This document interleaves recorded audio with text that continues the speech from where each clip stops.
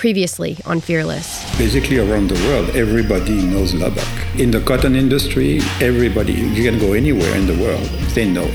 Texas Tech researchers are using the region's most prominent resource to fuel innovative change that could make a global impact. At 21 days, you can see that it starts to degrade. And the research behind how a professor is attempting to help save the environment by transforming cotton waste into biodegradable single-use plastic. If you bury it in the soil and then leave it in there, 30 days or 2 months, it's completely gone. We need to do research to create plant varieties that can produce the same with less water. One important thing is that we need to find a stronger interaction with the farmer.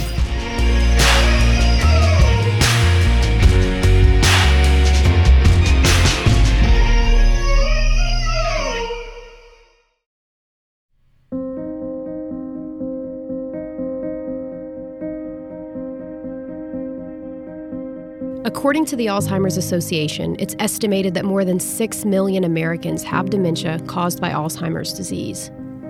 Today, it's the 7th leading cause of death in the United States. It kills more seniors than breast and prostate cancer combined. The scope of this disease is vast, impacting not only the ones who suffer from it, but the family members who watch it take hold. Its impact is widespread, and it's something that's captured the personal and professional attention of a researcher on campus determined to find a cure. Vijay Hegde's lab is on the 4th floor of the Human Sciences building.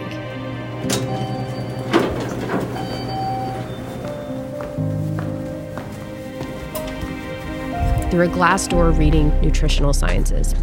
On this day, it's filled with students wearing lab coats and glasses, transferring a clear liquid from a long syringe-looking device into small test tubes lined on a reflective metal tabletop.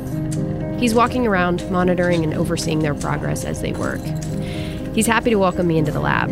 His excitement for his work and mentorship is contagious. He tells me that he's proud to be part of this particular season of the podcast and thrilled for the chance to share with people the work that has occupied his life for nearly a decade. At the start of, and even through most of his career, he didn't see himself as a professor. He wanted to be a researcher. He wanted to investigate things.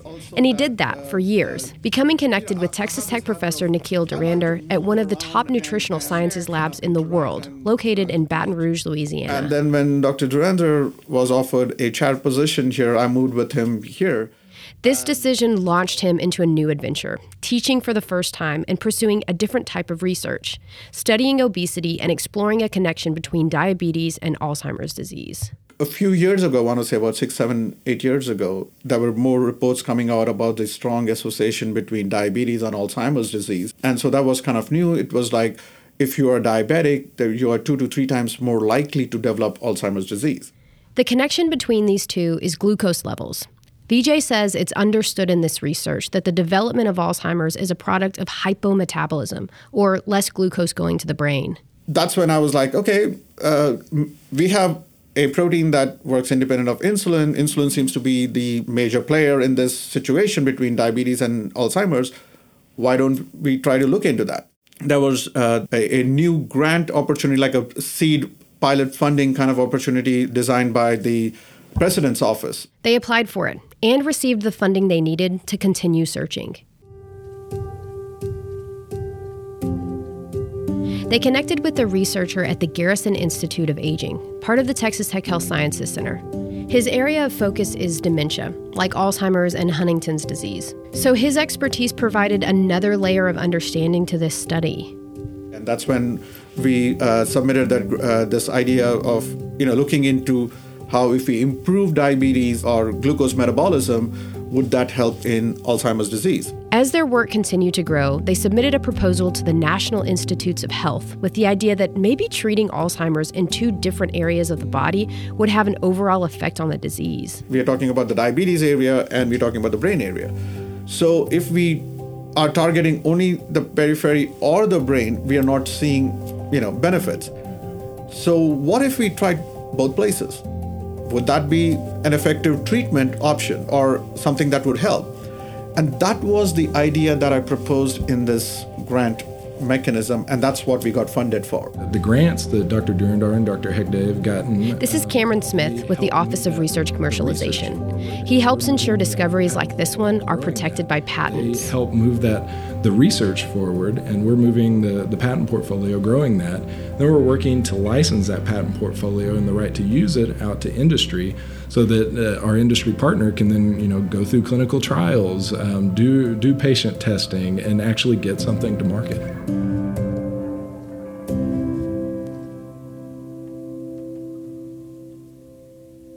As Vijay and his research partners continue to pursue a cure for this disease, they're getting the help and protection they need from people like Cameron.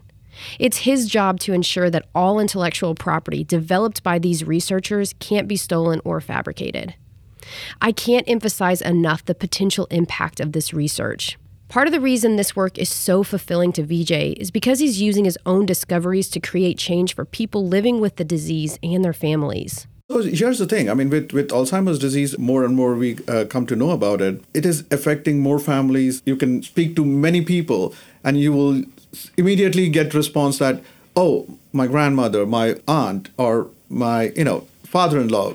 His passion was taken to a new level when he got a call from his own mother in 2017, 3 years after he started this research. My father was diagnosed with Alzheimer's. Again, initially we didn't know it was Alzheimer's. We were like, okay, he's just forgetting things. And of course, my parents lived in India. Me and my siblings live here in the US. So obviously, we don't have a daily connection in a way where we are able to observe him to know what's going on. Vijay's mom was the protector and primary caregiver for his dad, which is common. The Alzheimer's Association says that around 11 million people provide unpaid care for people with Alzheimer's, most of them family members. She wouldn't tell us all the details because, okay, we are all here thousands of miles away.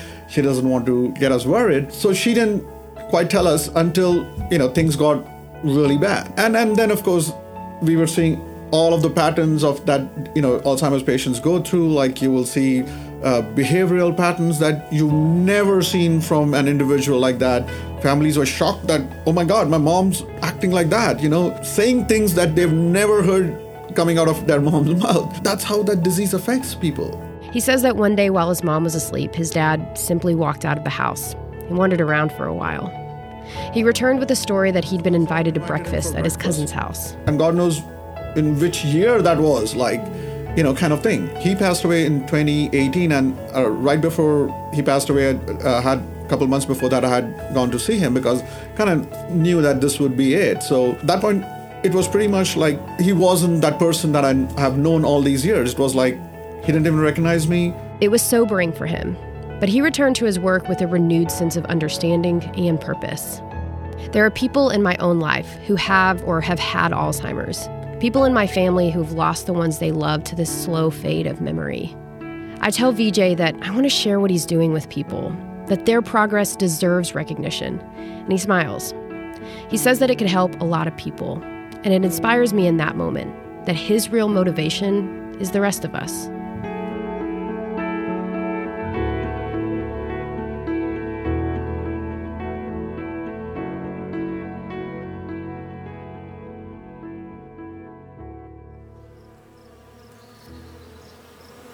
In my backyard, we have an enormous oak tree. Its huge trunk supports dozens of long, full branches with leaves that cast shade on our whole backyard. One evening last spring, I noticed a low, vibrating buzz emanating from its center. My normally energetic and excitable dog stood at attention, her ears flipped back and head cocked to the side, staring at a branch closest to our house. When I went to stand with her, I understood why. Hundreds of tiny black and gold bodies hovered and shook over a hive that I was certain had not been there the day before. When I look up through the branches of this 30-foot tree, I saw hundreds more. Bees had made their home seemingly overnight in my backyard. I had a bunch of questions. How and why does this happen? As it turns out, Texas Tech has a scientist who had those answers, and much more. So this is the doll. Scott Longing's office is packed full of books, pamphlets, papers, and dozens of entomology boxes with various insects. I mean, it's not exactly the same species, but... Scott's childhood is painted with memories of creek digging, bike rides through the woods, and one imaginative exploration after another. But by the time that he went to college, he had chosen a different path. I was actually a pre-dental major, rocking along on that track. I think I took the dental test and did all that. Anyway, my last year, I had an elective opportunity. I had a chance to have an elective course, and I didn't know what to take. He settled on entomology, and a passion for the study of insects began to take on a life of its own. And suddenly, dental school, well, that was off the table. So right now we're documenting bee biodiversity. So bees are our major pollinator. So right now we're interested in what's out there, really. By the way, he's wearing a black hat with a yellow honeybee on the front. He picked it up at the Wolf Farmers Market. His reddish beard and long hair beneath his cap place him perfectly in a hiking magazine. It suits him, given that he spends so much of his time and work in the field. What we want to know is how do human factors influence that biodiversity? So we're trying to figure out what those mechanisms are. Everything from habitat fragmentation to pesticide exposure. Mm-hmm. So all these bees, they're foraging, they're flying around, they don't discriminate between crops and wildflowers. So, whatever we do to our crops can affect what they pick up. And like pesticides and stuff? Yeah, they can pick up pesticides as they're foraging. In West Texas, farmers regularly use chemicals like insecticides or pesticides to control insect infestations, diseases, and weeds. These practices have started to have an impact on bees that pollinate those crops. This has become important not only to beekeepers and researchers, but it's also led to conversations about public health. In a scholarly article, researchers found that if exposed to agrochemicals, consumers could be at risk. They tested more than 2,600 honey samples from 27 different countries and found that nearly all samples tested showed traces of various chemicals. So what does this all mean? Well, according to that article, if high levels of those chemicals are consumed, it could damage reproductive health in adults. Scott says that the U.S. upholds better pesticide regulations than most countries. He also has faith in good practices by beekeepers, and part of that is monitoring the honey for contaminants. Scott told me that most honey is safe, and he credits that to beekeepers who take a lot of pride in their work. I've learned a lot from Scott. Like, did you know that some crops can't grow without the presence of pollinators? It's true. Crops like almonds, watermelons, pumpkins, all of those require insect pollinators. If we didn't take honeybees to the Central Valley in California every year, then we wouldn't have the almonds that are produced. So almonds 100% require honeybees. But the bees don't live in California. They're transported there, millions of them, from across the country each year. I mean, can you imagine? This is called a queen excluder. So the worker bees are able to come through it, but the queen is too fat to come through it. These bees are from a colony in Lorenzo kept by my new friend and local beekeeper, Nathan Pruitt. Most of the bees on these frames are nurse bees.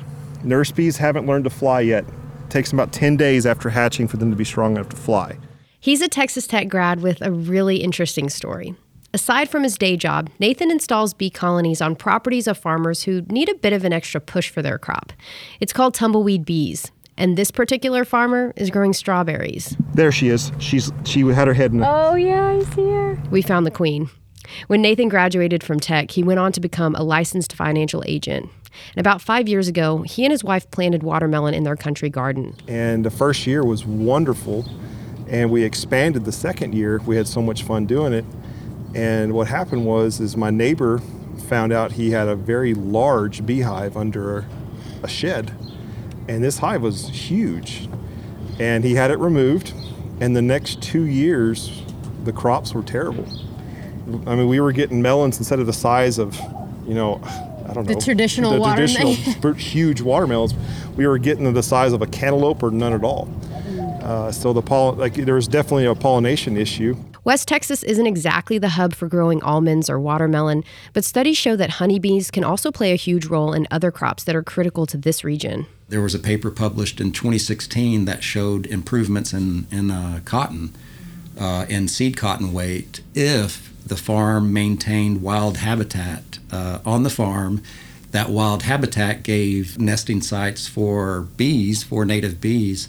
So they determined that the native bees were helping to move pollen across the cotton flowers. I think it improved the seed cotton weight by about 18%. So that's kind of a big deal. So bees, for some crops they'll help the crop. For some crops they're required of that crop to produce.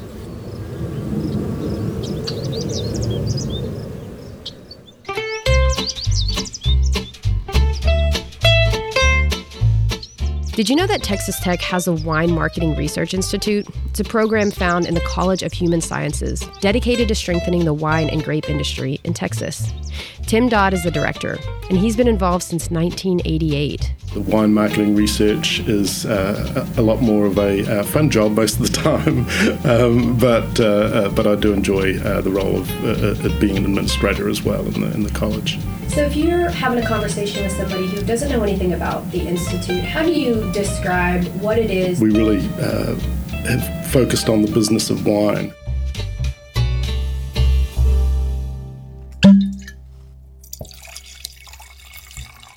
Originally from New Zealand, Tim did some work there before becoming the Dean of Human Sciences and the Director of the Institute. He says it's the constantly growing and evolving world of wine marketing that consumes him. It's really as I say, a very complex industry, which makes it very interesting for research, and so that's what we love about being involved in it and all the work we do.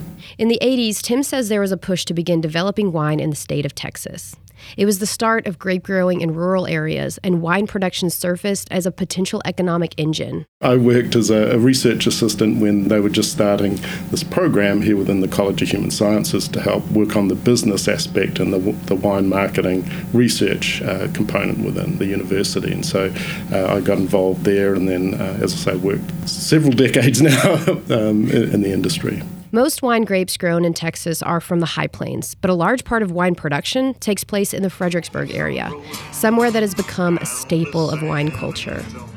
It's not just the wine that's attracting people. This city has lured in tourists, captivating them with an experience. It's the live music, the slow-paced vibe, and in the last few decades, I'm told it's become the second most visited wine tourism destination in the United States, behind Napa Valley.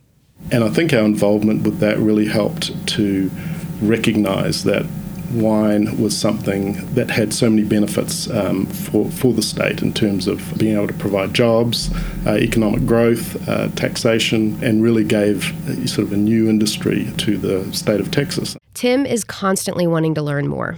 As areas like Fredericksburg continue to grow, so does his interest. His primary areas of research include things related to tourism. Early on, really, it was a very basic questions like, who are the people visiting the wineries? What is their makeup? What is their interest? You can really start digging down into the motivations and interests of people in tourism. And that was really one of the first studies we did, and really has become a sort of, at that time, I think, for a new wine industry especially. Some of Tim's research is connected to the Hill Country University Center, a Texas Tech campus designated to wine production.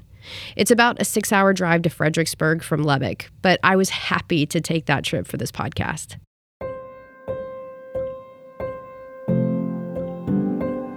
The viticulture certificate teaches viticulture, teaches grape growing. All the certificate programs are continuing education unit programs. This is Ed Hellman. He's a professor at the Hill Country campus teaching enology and viticulture. In other words, the study of wines and harvesting grapes for wine production. He explains to me that the viticulture certificate program is not an academic degree. It's pretty much the same rigor as an undergraduate degree, but it's a different audience. Okay. So it's a lot of industry people.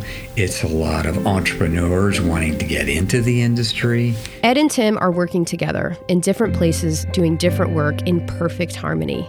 It's research and outreach embodied. The partnership came about as sort of fairly naturally, really. There was interest from the Hill Country folks for wine education. There's literally hundreds of wineries there now, and it's become just such a huge center for. The Hill Country Center is uniquely set up to meet the needs of wine industry in lots of different ways. Ed sees their work as educational in a way that's immediately useful. So, for example, there's a class there in wine analysis. Mm-hmm. So that's a lab class. It's a lab analysis class. And a winery in this area might have somebody that's been working in the cellar for them and kind of helping out a little bit in the lab, but they've never really had any formal training. They might send an employee like that just to take that class. He says they've had students with families in the restaurant or wine industry getting additional certification or specific training. They've had students who just wanted to learn to create or maintain their own personal vineyards. It's a different demographic, so it is a little more streamlined, but there's still more classes they have to take than the very focused certificate program. The average age of a student here is 35 years old, so they're working full-time. They have full-time responsibilities, and this program is allowing them the opportunity to go back to school in a way that's flexible to their life. Both Ed and Tim are excited about how far the wine industry has come, and they look forward to seeing how it'll continue to evolve. Research can be the act of pursuing understanding. It can be specifically for educational purpose, empowering future generations of scholars and academics, or those who may go on to make discoveries of their own. But it can also result in a new product, technology, or application that reaches the market. It can be conducted with something in mind that can become marketable and available to you. And you remember the Office of Research Commercialization, Cameron Smith? Well, that's where people like him come in. So all of the invention that goes on across the Texas Tech system, we work to protect that, usually via patent filing, and then get it out the door and out to industry so that it can have some sort of societal impact. His story is next time on the final episode in this season of Fearless. Fearless is produced by the Office of Communications and Marketing in collaboration with the Office of Research and Innovation. It's written and hosted by me, Taylor Peters, and co-produced by Allison Hirth. Editing and sound design by Thomas Boyd. Fearless is a Texas Tech production. From here, it's possible. Hi, everyone. Thank you so much for listening. If you want to learn more about the characters that you met today or see photos from interviews, log on to our website at today.ttu.edu/fearless. And as always, like, review, and subscribe.